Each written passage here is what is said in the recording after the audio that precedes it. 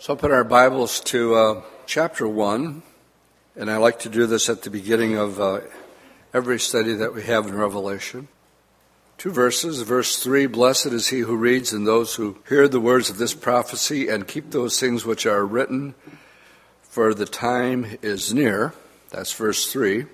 Then the key to the book of Revelation, verse 19, write the things which you have seen. That would be chapter 1. Write the things which are, present tense to John, the time of the church age, chapters 2 and 3. And then write the things which will take place after this, after the church age. We're here tonight, first day of summer, beautiful day, beautiful temperature. And yet we are on the verge of the Lord taking the church home. And when that happens, then the things that will take place after this start with chapter 4 and 5. Really, chapter 6 is the beginning of the three sets of judgments. We have the 7 seal judgments. We have the 7 trumpet judgments. And at chapter 8, verse 1, they opened the 7th seal. The 7th seal will not be open until we get to the end of our Bible study tonight. So in between, we've had these chapters.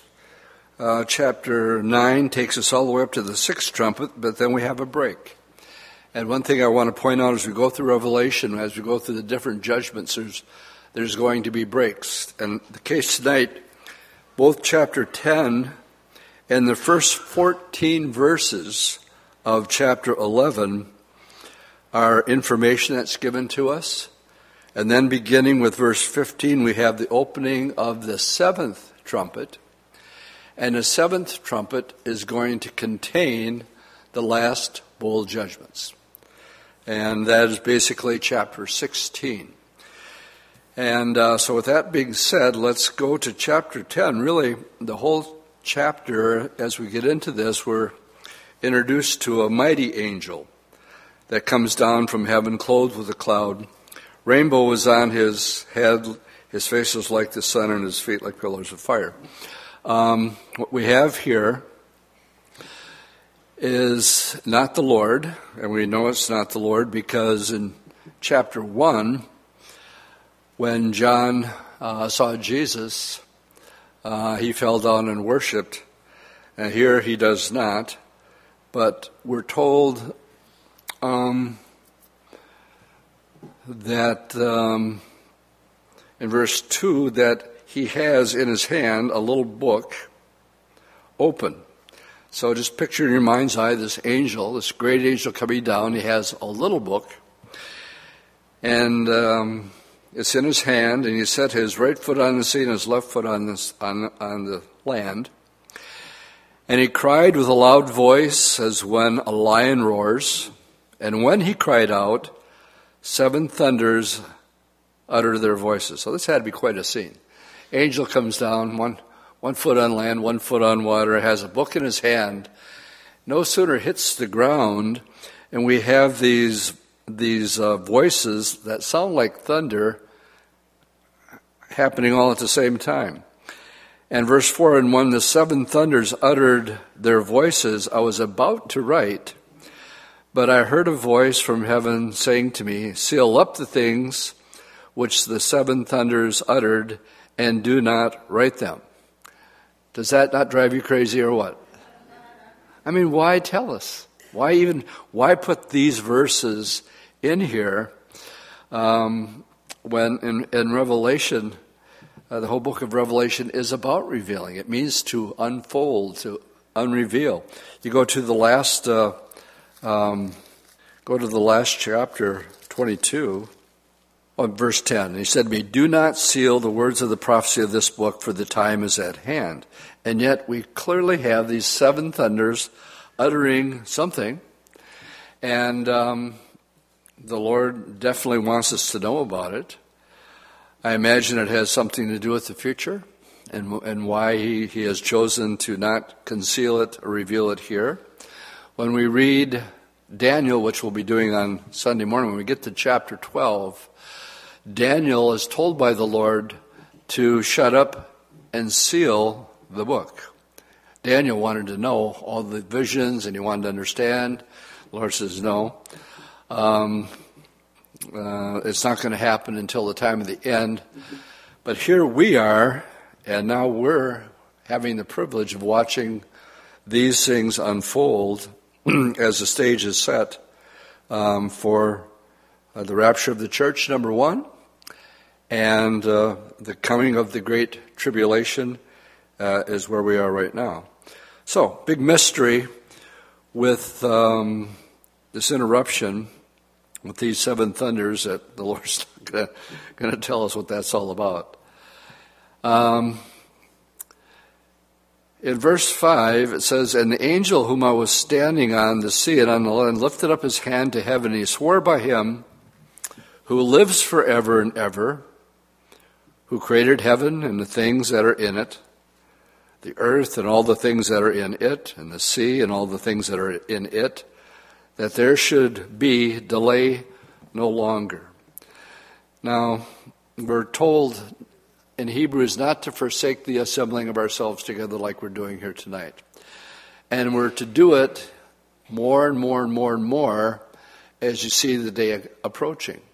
So the idea there is, as things get closer, there's more of an awareness that the Lord is coming. And that the Lord is patient, long-suffering, not willing that any should perish. And this is just my personal 2 shekels worth right here. I really believe that the Lord will wait till the very last second. If he can snatch one person from going through the tribulation, he will. But if he decides, like in Genesis 6:3, no more, that's it. And he draws that line, he says, that's it for right now. And I believe that line is coming, and the Lord's going to say, no more delay. Right here it says there will be delay no longer. And you'll either be raptured or you're going to enter into the Great Tribulation. That's what's clearly being taught here. But in the days of the sounding of the 7th angel, when he is about to sound, the mystery of God would be finished as he declared to his servants the prophets. The mysteries of God. There are several. We really don't know, so it's sort of foolish to speculate. Someday we'll understand. The delay no longer. But the mysteries of God, mystery to those who are in the world. We go about talking about current events, the rapture, tribulation, second coming of the Lord. And, the world is caught up in the things that the world is caught up into. The lust of the eyes, the lust of the flesh, and the pride of life. They could care less of your concerns for them. So that's a mystery. 2 Thessalonians 2 said there's the mystery of iniquity. And Paul declares that he's going to reveal a mystery in 1 Corinthians 15 about the rapture. Hebrews talks about the mystery of Israel's blindness. He says this has happened to them, this blindness in part, and it's a mystery. Why would God not allow his own people to miss him when he came the first time? Well, looking back over the last 2,000 years, to me it's obvious. He had a bigger plan in his wisdom to save Gentiles. And you'd have to be Jewish to really be able to wrap your head around this one, because that was inconceivable. Gentiles don't get saved. They're dogs, period.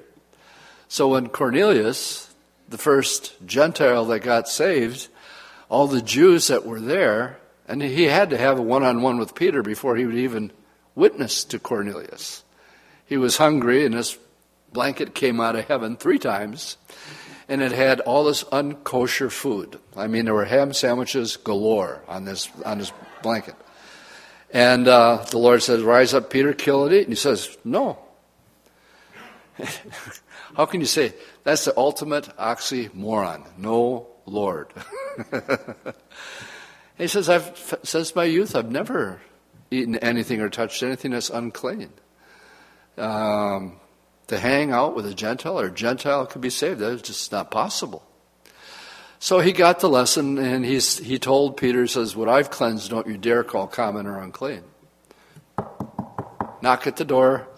There's this guy named Cornelius. That angel appeared to him, and he said to come to your house and come, and he's going to tell us all how to get saved. So, ding, the light goes on for Peter. He goes, oh, I get it. You want me to go to a Gentile's house. Unclean. In the meantime, Cornelius had gathered all of the neighborhood around, and, in the middle of Peter's Bible study, the Holy Spirit interrupts him when he gets to the part that says Jesus came to save sinners. Jesus came to save sinners. And Cornelius is saying, Jesus came to save sinners. I'm a sinner. And in his heart, he accepted the Lord right then and there. And the reason I know that is the Holy Spirit fell on all of them and filled them, and they were all saved. And all the Jews that were there going, what's this? Oy vey. Gentiles are getting saved? The first big argument in the church is, what do we do with these Gentiles? The first big powwow they had in Acts chapter 15 was what sort of rules and regulations do we put on somebody that's not Jewish who's now a believer in our Messiah? Remember, the early church was Jewish, not Gentile. Cornelius was the very first one. So this was an issue that they had to deal with. So it's one of the mysteries of God that in his wisdom, he took Israel, blinded them for a season, so that the gospel could go for a period of time to you and I, who are mostly Gentiles. There might be some Jewish people here. And as a result, in 2,000 years, we actually have a higher ranking place than Jews during the millennium because we're the bride of Christ. Now, we're going to read about John the Baptist tonight, and he just says, I'm just a friend of the groom. He doesn't put himself, and this is the greatest man that ever lived, and I'll make a point of that as we get into our study. The greatest man who ever lived says he's beneath any bride of the Lord Jesus Christ. He doesn't put himself in the same category. And I'm getting ahead of myself here. So anyway, it's one of the mysteries. These are Bible studies within themselves. And so there would be delay no longer. And a voice came to him in the days of the sounding of the seventh angel, when he was about to sound, the mystery of God would be finished, and he declared his servant to the prophets. Then the voice which I heard from heaven spoke to me again and said, go take the little book, which is out of the hand of the angel, who stands on the sea and on the earth. And I went to the angel, and I said to him, give me the little book. And he said to me, take it and eat it, and it will make your stomach bitter, but it'll be sweet as honey in your mouth. Then I took the little book out of the angel's hand, and I ate it, and it was sweet as honey in my mouth. But when I had eaten it, my stomach became bitter. And then he said to me, you must prophesy again about many peoples, nations, tongues, and nations. All right, big question. What is the little book? The little book, or the scroll, is the seven-sealed book which we have before us. One reason is simple, because it's the only book that has been before us, and it is not identified in any other way other than it's called the little book. A different word is used here for this book. Instead of the Greek word Babylon, which is used for the seven-sealed book, eating the little book means to receive the Word of God by faith. And I'm going to give you some scriptures from the Old Testament. This one's from Jeremiah 15, verse 16. The words we found, and I did eat them, and thy word unto me the joy and rejoicing of my heart. For I am called by thy name, O Lord God of hosts. And Jeremiah here likens this eating, the word of God, as eating it. Now, Ezekiel does the same thing. Moreover, he said to me, Son of man, eat that which thou hast found, eat this roll, and after you've eaten it, I want you to go to speak to the house of Israel. So Ezekiel said, so I opened my mouth, and he caused me to eat the roll, or scroll, and he said to me, Son of man, cause thy belly to eat, and fill thy bowels with this roll that I give thee. And Ezekiel says that I did eat it, and it was in my mouth as honey for sweetness. That's Ezekiel 3, 1-3. The roll here is not a bread roll, but the scroll of that day. Ezekiel said that he ate it, and it was like cake, and that it was what the word of God is to the believer. In Proverbs 16:24, we're told, pleasant words are as a honeycomb, sweet to the soul, health to the bones.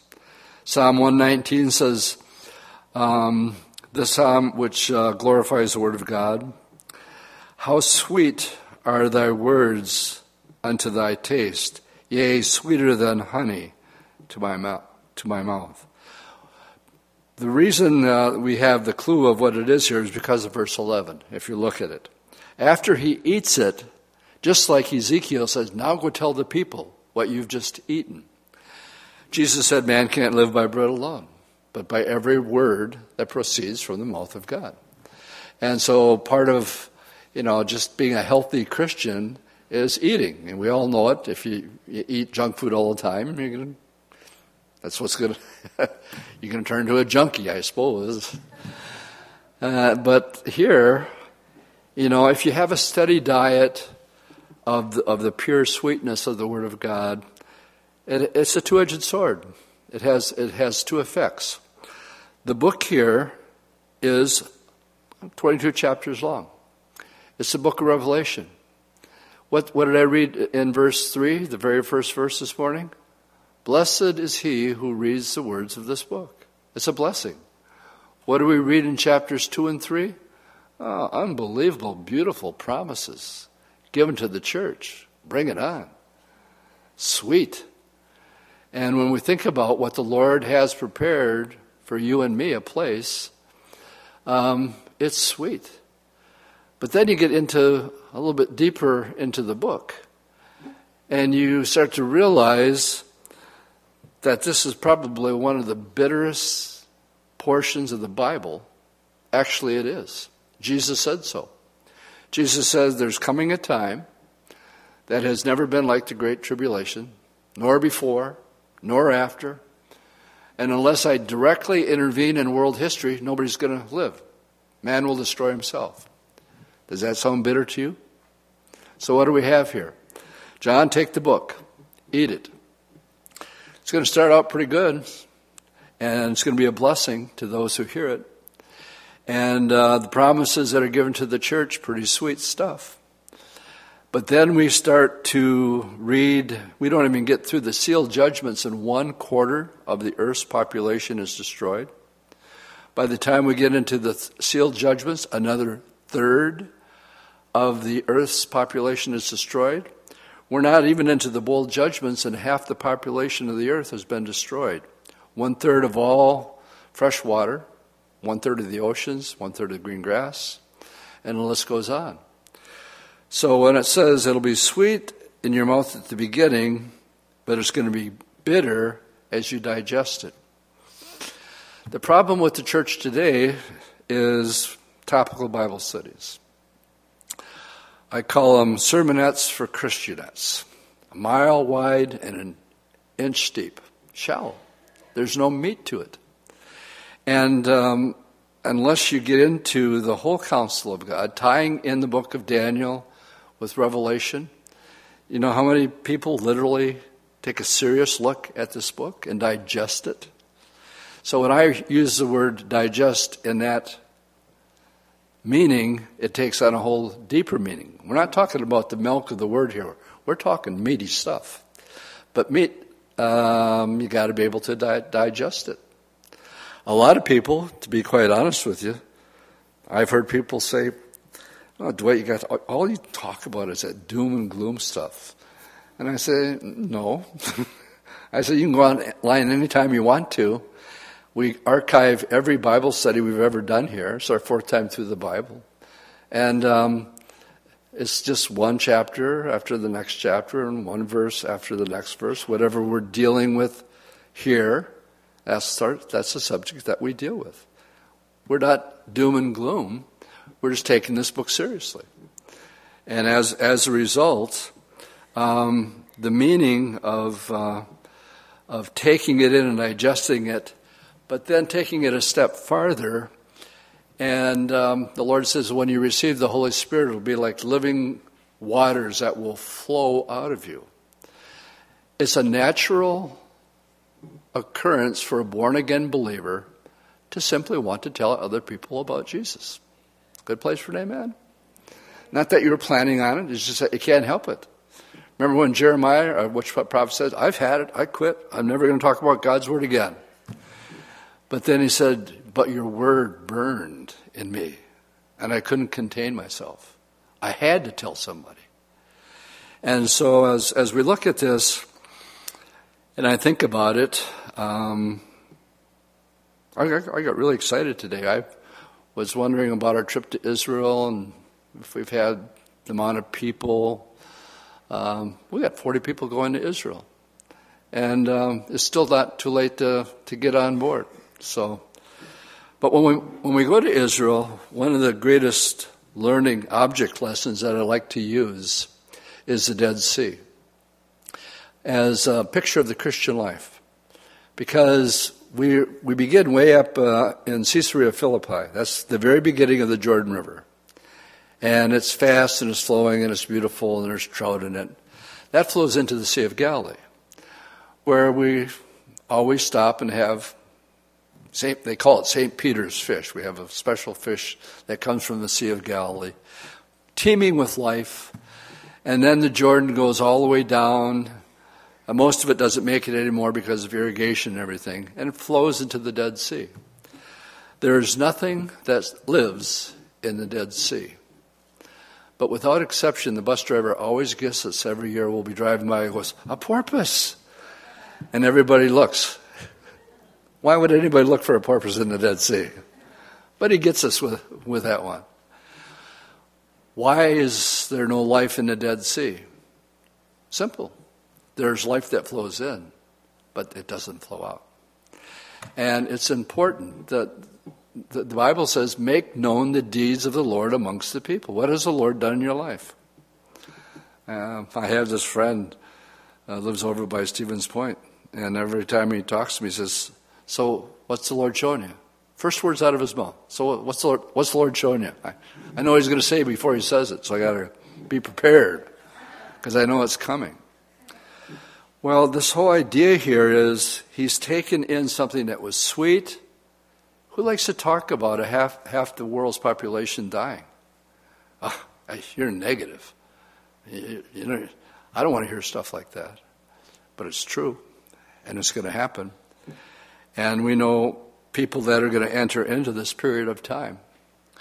So if you don't have an outlet, and you're saying, well, witnessing, it's just not my gift.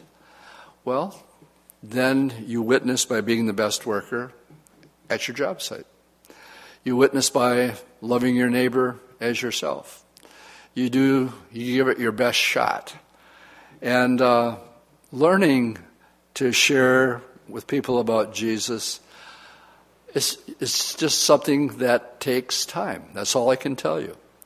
When I finally was born again and filled with the Holy Spirit, I had the zeal, but I didn't have the knowledge. And I didn't have any tact. And I would turn it into an argument, especially with my father, because fathers teach sons. Sons don't teach daughters. No, I'm not a daughter. I'm a son. I'm sure of that. And, that's just Dad's responsibility. And say, Dad, there's more to it. So it ended up in an argument all the time. And the thing is, it's a learning process to be tactful and approaching and looking for that open door. If you're a fisher of men, what fisherman do you know that goes out and the first thing he does is get out a blowhorn and takes a bunch of rocks and starts throwing them all over the place and then throws it in his pool? No. You're upset because of the motorboat that just drove by and they're disturbing the quiet of the calm because you're there to catch fish. It's the same way with being a fisher of men. It's a learning process. And it's something that you wish there was a shortcut for, but no. So don't get down on yourself if you're in that stage where you got foot and mouth disease like Peter did in his early days. Always spoke when he shouldn't have. When you should have been listening, he was speaking. And just look for your opportunities and just pray, Lord, give me an open door here. Something that, this is the best thing that you can get a person in a place of sharing with them, if you can get them to ask you questions. If you can get the conversation around where they're asking you the question like Jesus with the woman at the well. Remember, they didn't start out too well? That was a pun. I just got that one. They didn't start out too well. It's a gift. What can I say? Before the day is over, what she's doing? Well, she's asking the deepest questions that are deep down inside of her heart. What did Jesus do? He asked her questions. He says, well, go get your husband. Well, I'm not married. Oh, that's right, you're not married. You've been married 5 times, you're living with a guy now. You're right. And whoa, you got my attention. Who are you? And then it all came bubbling out. There's a proverb that says, a wise man draws out counsel like a deep well. And we are to become all things to all people. Know who you're talking to. What do they identify with? Paul in Athens quoted their poet. He says, I've been reading some of your poetry here, and you got this God over here to this one that's unknown. Let me tell you about him. That's called tact. They could identify with that. So I'm getting completely off the subject here, so I better get back to it. The idea is he eats the book, and he's meant now in verse 11, if I would sum it up, you must prophesy again for many peoples, nations, tongues, and kings. The book is this book. Now, the people that are going to be doing most of the sharing for the first 3.5 years are introduced to us now as we look at chapter 11. Chapter 11 begins with the temple. Let's read verse 1. Then I was given a reed like a measuring rod, and the angel stood saying, rise and measure the temple of God, the altar, and those who worship there. So, we find that there is no temple in Israel today. The Dome of the Rock is the outstanding feature on the Temple Mount. The first wilderness temple was given to the measurements and was given to Moses on Mount Sinai. We call it the wilderness temple. It was portable. They put it up. They took it down. Whenever the fiery cloud stopped, they stopped. Base camp. There for a period of time, then the cloud began to move. Time to break camp. And then they did this for 40 years. That was the first one. Well, it was in Shiloh for 360 years, the tabernacle. And then David becomes king, and he's having a hard day. He says, this is not right. I live in this beautiful house of cedar, and the Ark of the Covenant of God is in this tent. Not right. And so his heart's desire is to build a temple. He can't, because he has too much blood on his hands. But we have now the first temple being built, which we call Solomon's Temple. Of course, just finishing Jeremiah and Ezekiel, we know that was destroyed by Nebuchadnezzar and the Babylonians. They were in captivity for 70 years. Nehemiah serving the king. Nobody's going home to Jerusalem. Less than 50,000. When they could go home, less than 50,000 went back. And nobody is in a work ethic mood. Nobody's doing nothing. So Nehemiah and Ezra and a guy named Zerubbabel, they go down and they evaluate the situation. And they began to minister to the people the Word of God. And a strange thing happened. All of a sudden it says the people had a mind to work, and they built the wall in 52 days. Everything changed when they got their priorities back. And so this would have been rebuilt under Nehemiah and Ezra. Now, King Herod, when he came along, he was not liked. He was feared. He was to be feared. But he was a great builder. And he greatly enlarged what we call Herod's temple. And this was the one that would have been there when Jesus was walking the earth. And one day the Lord says, destroy this temple. In 3 days I'll raise it up again. And I said, are you crazy? We've been working on this thing for the last 46 years. And you're going to rebuild it in 3 days? But of course he was talking about the body of his temple. Because they did not know Daniel. And Jesus says in Luke 19, because you did not know the time of my coming, this is what's going to happen to you. Now, Jesus predicts the destruction of this temple, and he says there won't be one stone left upon another. 38 years later, in 70 A.D., the Roman 10th Legion came down and completely destroyed Herod's temple and scattered the Jews, and they haven't been back in the country since the early 1900s. Again, became a nation in 1948. So there is no temple on the Temple Mount. Moshe Dayan, the Israeli general, the guy with the black patch on his eye, when they took the city of Jerusalem in the Six-Day War in 1967, for the first time in 2,500 years they were there, and they couldn't believe it. They had the Temple Mount back. But fearing a greater war, he turned it back over to the enemies of Israel. And they've had control of it ever since.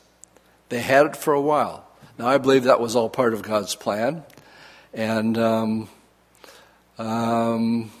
we'll be going on to Temple Mount this November. So here, as we look at verse 1 of chapter 11, I've given you all the temples that have existed.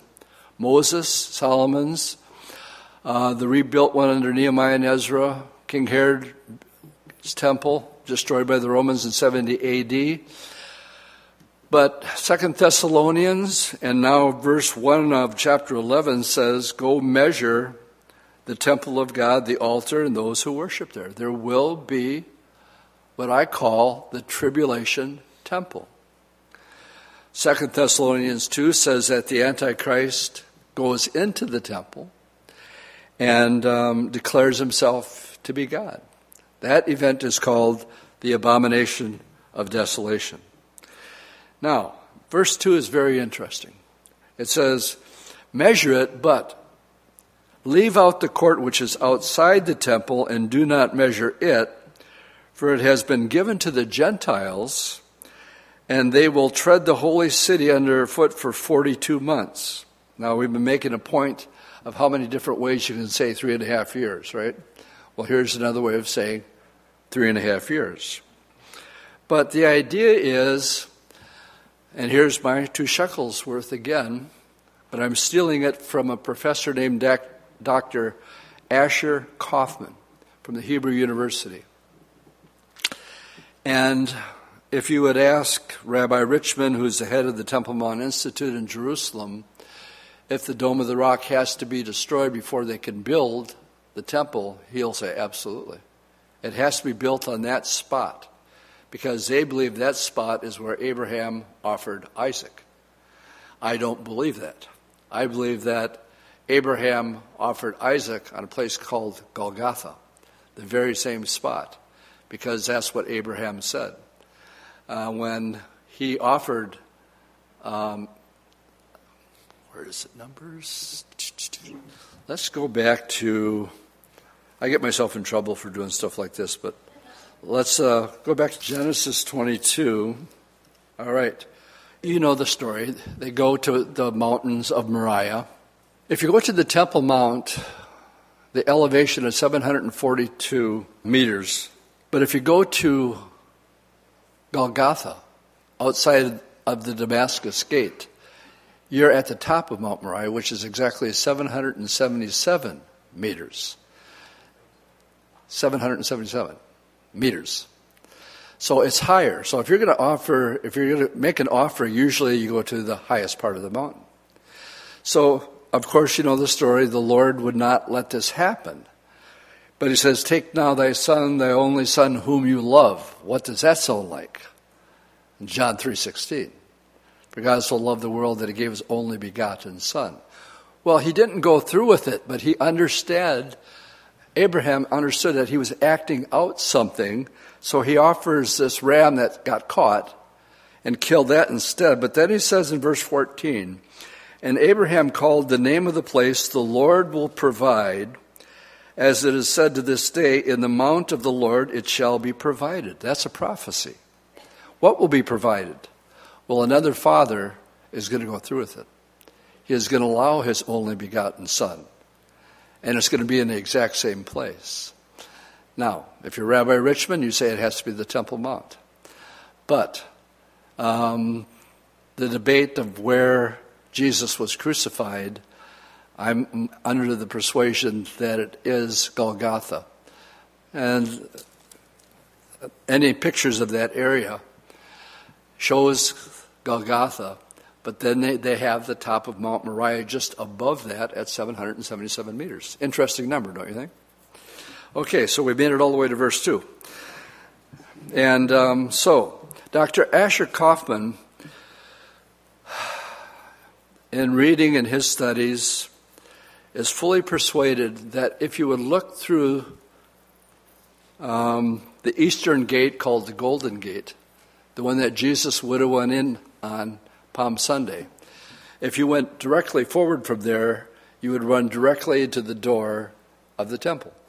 In other words, if you're on the Mount of Olives and you look through the eastern gate, straight ahead would be the temple. Well, when we do our Bible study in the Garden of Gethsemane, the eastern gate that's sealed up, if I'm giving a study here, it would be over my right shoulder. But if you would go straight ahead, I actually paced this up one time when I was there by myself. I paced how many paces it was from the eastern gate. I walked around, then I went this way, and then I went in and I counted my steps. And where the eastern gate is when you look straight ahead, there's no temple there. And the Dome of the Rock would be to the left. I don't know if you're following this or not. So if you're on everybody knows what the Dome of the Rock is on a temple site? So if you're looking into the eastern gate, the Dome of the Rock is over here. It's not straight ahead. So when I read this verse here, and what Dr. Asher Kaufman claims, and his hypothesis is when you get to this scripture here, measure the temple, but don't measure what's outside the temple in the court. And because it's been given to the Gentiles. I believe in this peace treaty, everybody is for everybody getting along and make everybody try to be happy, right? So Christianity is the headquarters in Jerusalem of Islam, Christianity, and Judaism. It's that the uniqueness of the city of Jerusalem. But even more unique to that is the center of Jerusalem is the Temple Mount. Now, where we have our Bible study, you heard me, you're not allowed to give a Bible study or have a Bible on the Temple Mount. Isn't it a good thing you can carry the Word of God around you wherever you go? So it doesn't stop us from going to a little cupola. It's called the Dome of the Spirits. And when we walk the rabbinical tunnel, there's a place that's all boarded up, bricked up, because they believe right underneath there, as they tunneled, they discovered the Holy of Holies.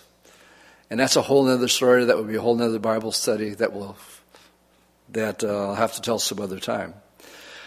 But my point is this. Where the Dome of the Spirits is where I believe the original temple was. And if you stand by the Dome of the Spirits and you look towards the Mount of Olives, guess what you're looking right at? The eastern gate that's sealed up. And they have all these rocks, and I don't know if somebody did this on purpose, but I noticed it when I was pacing it off, that they're flat stones about that thick, about that wide, by that wide, and that's the surface of the Temple Mount. And they're just scattered, except in one place. The place from the eastern gate to within 20 feet of the Dome of the Spirits. And I thought, oh, that's interesting. So, verse 2, the reason I believe what will happen here is that there will be some sort of a partition to keep the Dome of the Rock. I don't think it has to be destroyed. Even though Muslims don't worship there, they worship in the Al-Aqsa Mosque. And when they pray towards Mecca. They don't pray towards the mountain. Now, if we're going over on our plane and it's prayer time, you'll find the Orthodox Jews in the back of the plane, and they'll be asking, which way is east from here? Where's Jerusalem from here? Because that's the direction that they pray in. Boy, am I getting off track or what? So it's possible that the temple can be rebuilt, I'm saying, without the Dome of the Rock being destroyed. Now, whole change of thought when we get to verse 4. Verse 3, I'll give power to my 2 witnesses, and they will prophesy 1,260 days clothed in sackcloth. All right, before we go to verse 4, I want you to turn to Zechariah chapter 4. Pick it up verse 1. Now the angel who talked with me came back and wakened me as a man who was wakened out of his sleep. And he said to me, what do you see? And so I said, I'm looking, and there's a lampstand of solid gold with a bowl on it. And the stand had 7 lamps with 7 pipes to the 7 lamps. All right, now just picture this in your mind. One of the daily routines in the temple was the lampstand, the golden lampstand. We already have one worth $1 million in plain sight overlooking the western wall. It's already built. It's in a plexiglass container. And in the temple, one of the daily jobs was that the fire couldn't go out. It's like JFK's torch in Washington. It's the light always has to keep going. So the job of the priest was to keep oil in the lamp.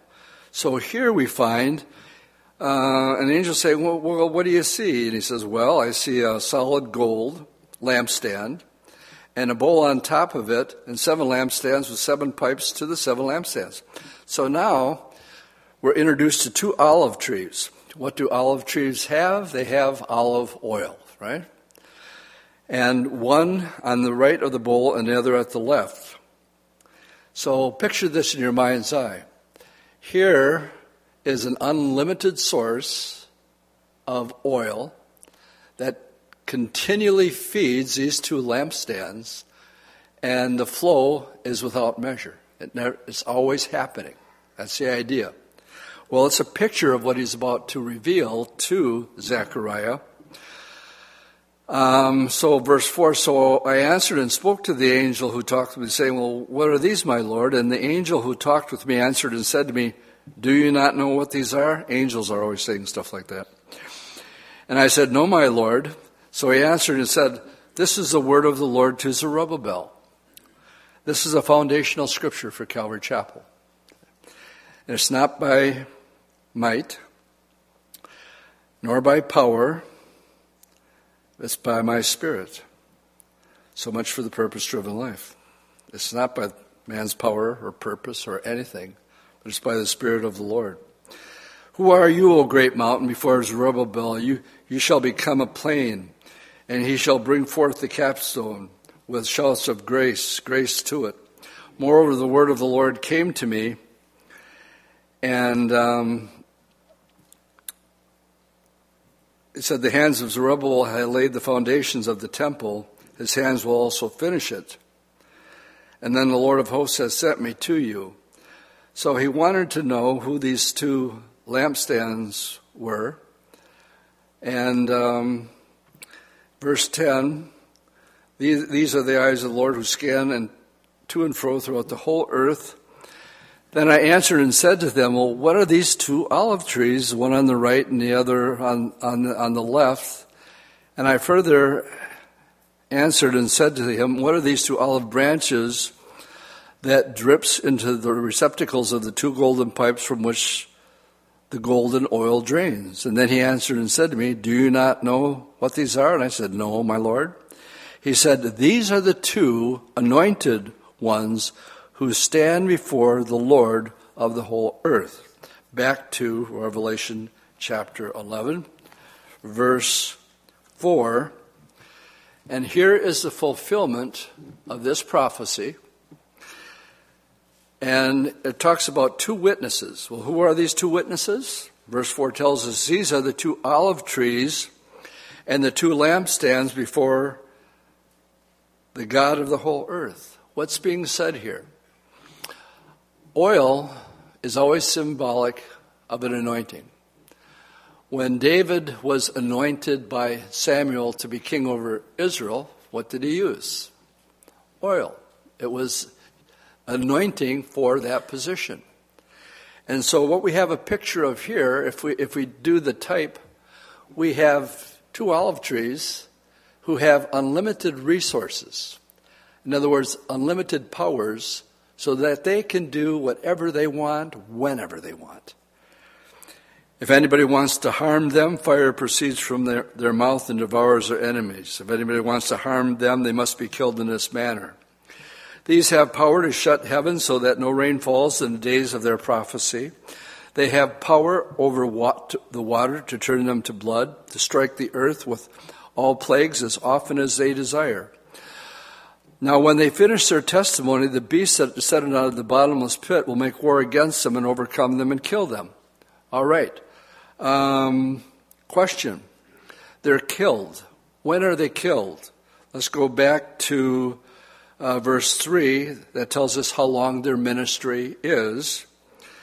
I will give power to my two witnesses, and they will prophesy for 1,260 days, clothed in sackcloth. Question. How long is 1,260 days?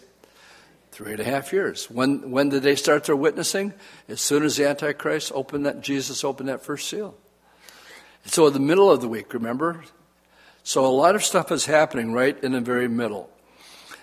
But in the meantime, they are causing havoc and causing judgments to come whenever they feel like it. Just like unlimited flow that would go into the lampstands. And so the Lord's drawing this picture for us. Their identity, let's go back to the last book of the Bible, Malachi, in the last couple of verses. This is I wish I had another hour just to do just this right here, but we'll get as much in as we can. The last verse of the Old Testament, chapter 5. He says, behold, I will send you Elijah the prophet before the coming of the great and dreadful day of the Lord. That's the period we're in right now. And he will turn the hearts of the father to the children and the hearts of the children to their fathers, lest I come and strike the earth with a curse. Who is one of the two witnesses? Elijah. No ifs, ands, and doubts about it.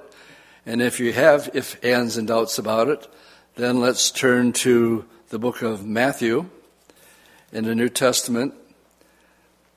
And remember when they came to John the Baptist?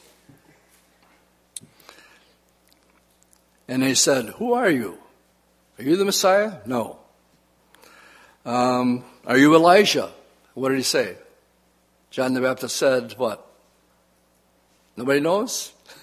He said, no, I'm not Elijah.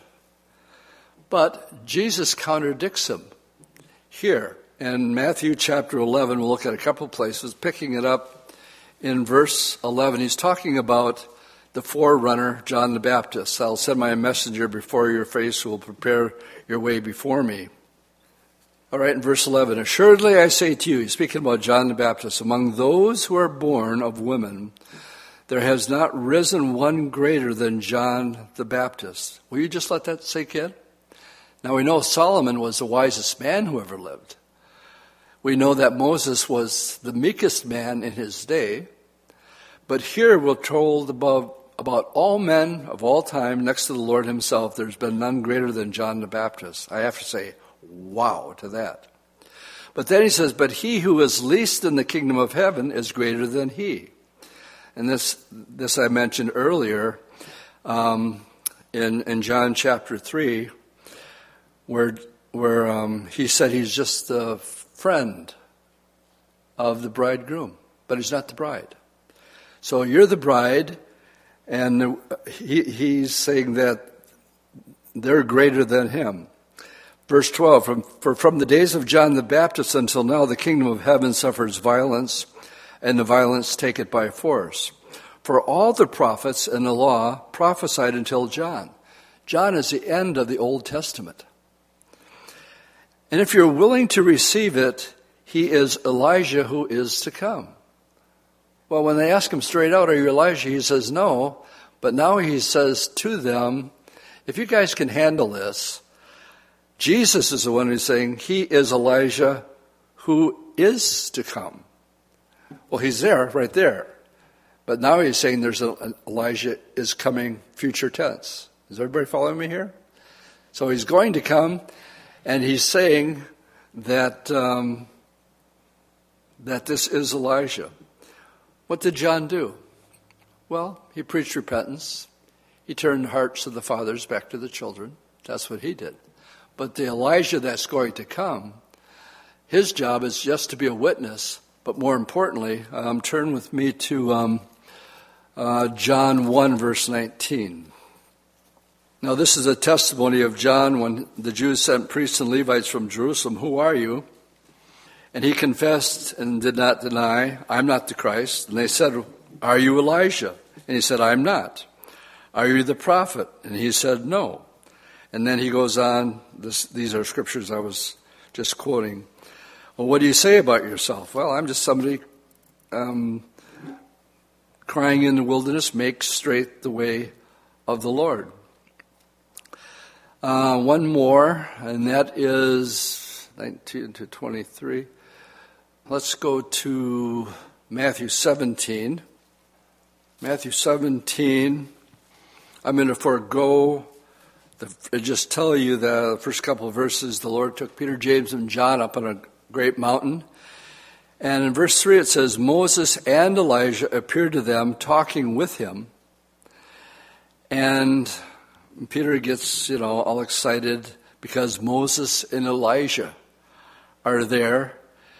And Peter starts talking again without thinking.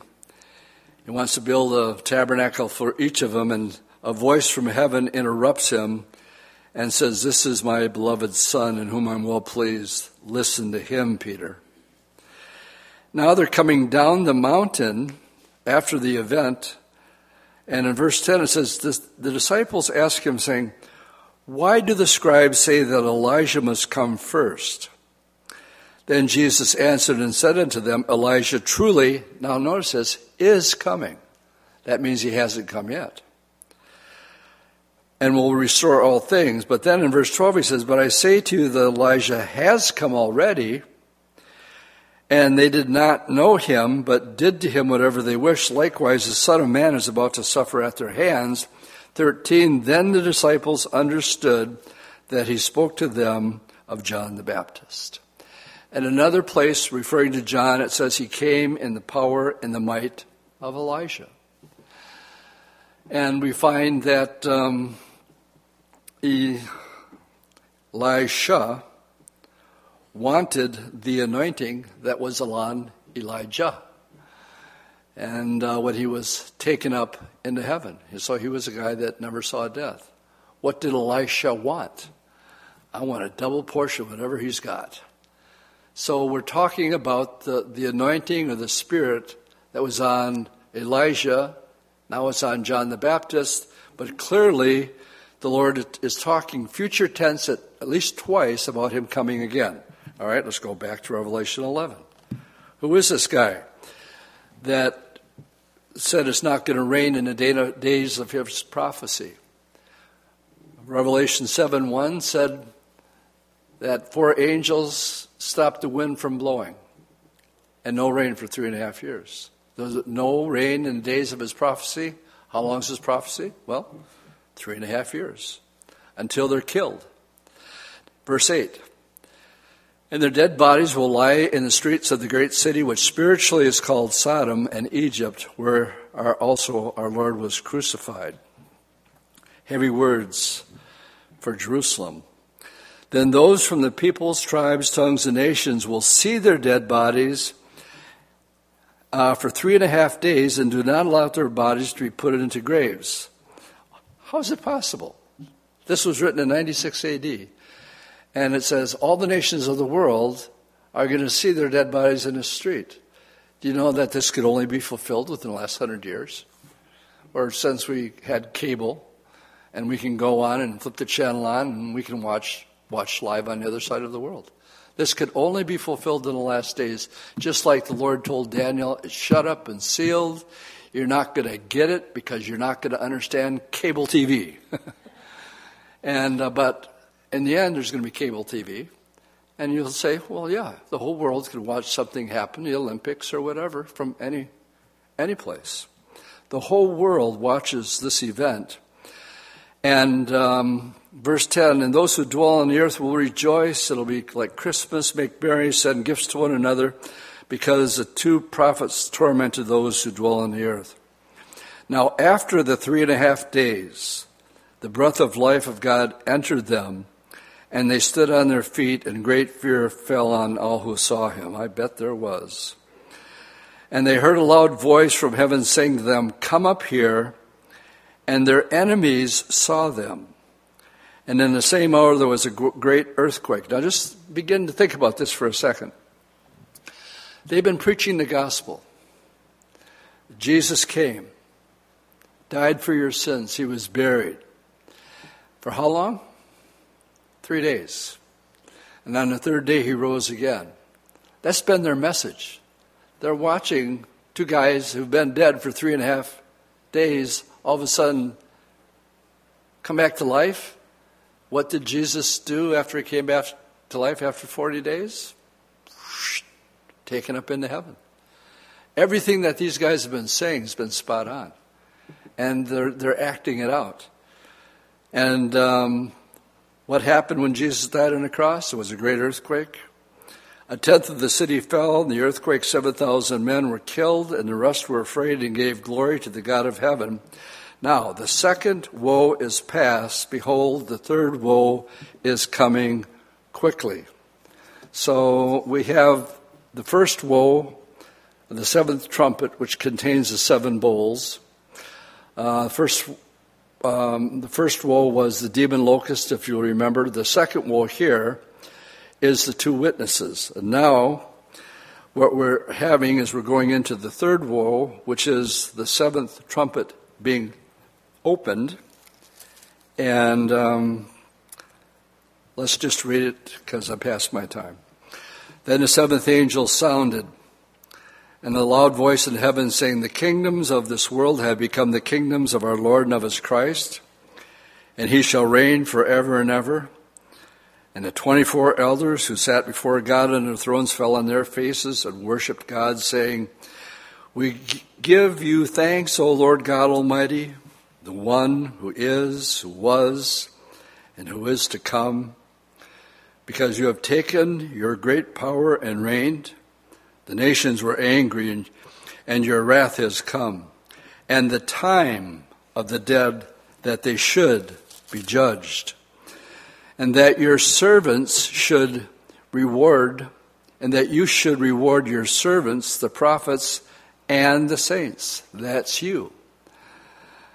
And those who fear your name, both small and great, and should destroy those who destroyed the earth. Then the temple of God was opened in heaven, and the Ark of the Covenant was seen in his temple.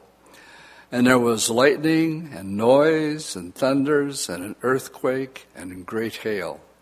What a scene. We've made it through 10 and 11. These are breaks in the action. As we just read the seventh trumpet being blown, what it is basically doing is setting the stage for the last 6 bowls. Everybody got it? Can't leave until you take the test, and then we let you go home. Let's stand and we'll close the word of prayer. I invite you to come out. We got about 18 people getting baptized this Sunday. They keep changing the weather, but right now it's partly sunny and 20% chance. I'm praying for 0% chance. How about you? But show up and be an encouragement and a blessing to those who are being obedient to the Lord. If you've never been baptized as a born-again believer, you need to be. Why? Simply because Jesus said so. It's really that easy. Lord, thank you for your word tonight. As we look at 10 and 11, how you've intertwined Elijah from the Old Testament to John the Baptist, to being one of the 2 witnesses, prophesied in Zechariah, fulfilled in Revelation chapter 11. Lord, all of this is yet to happen.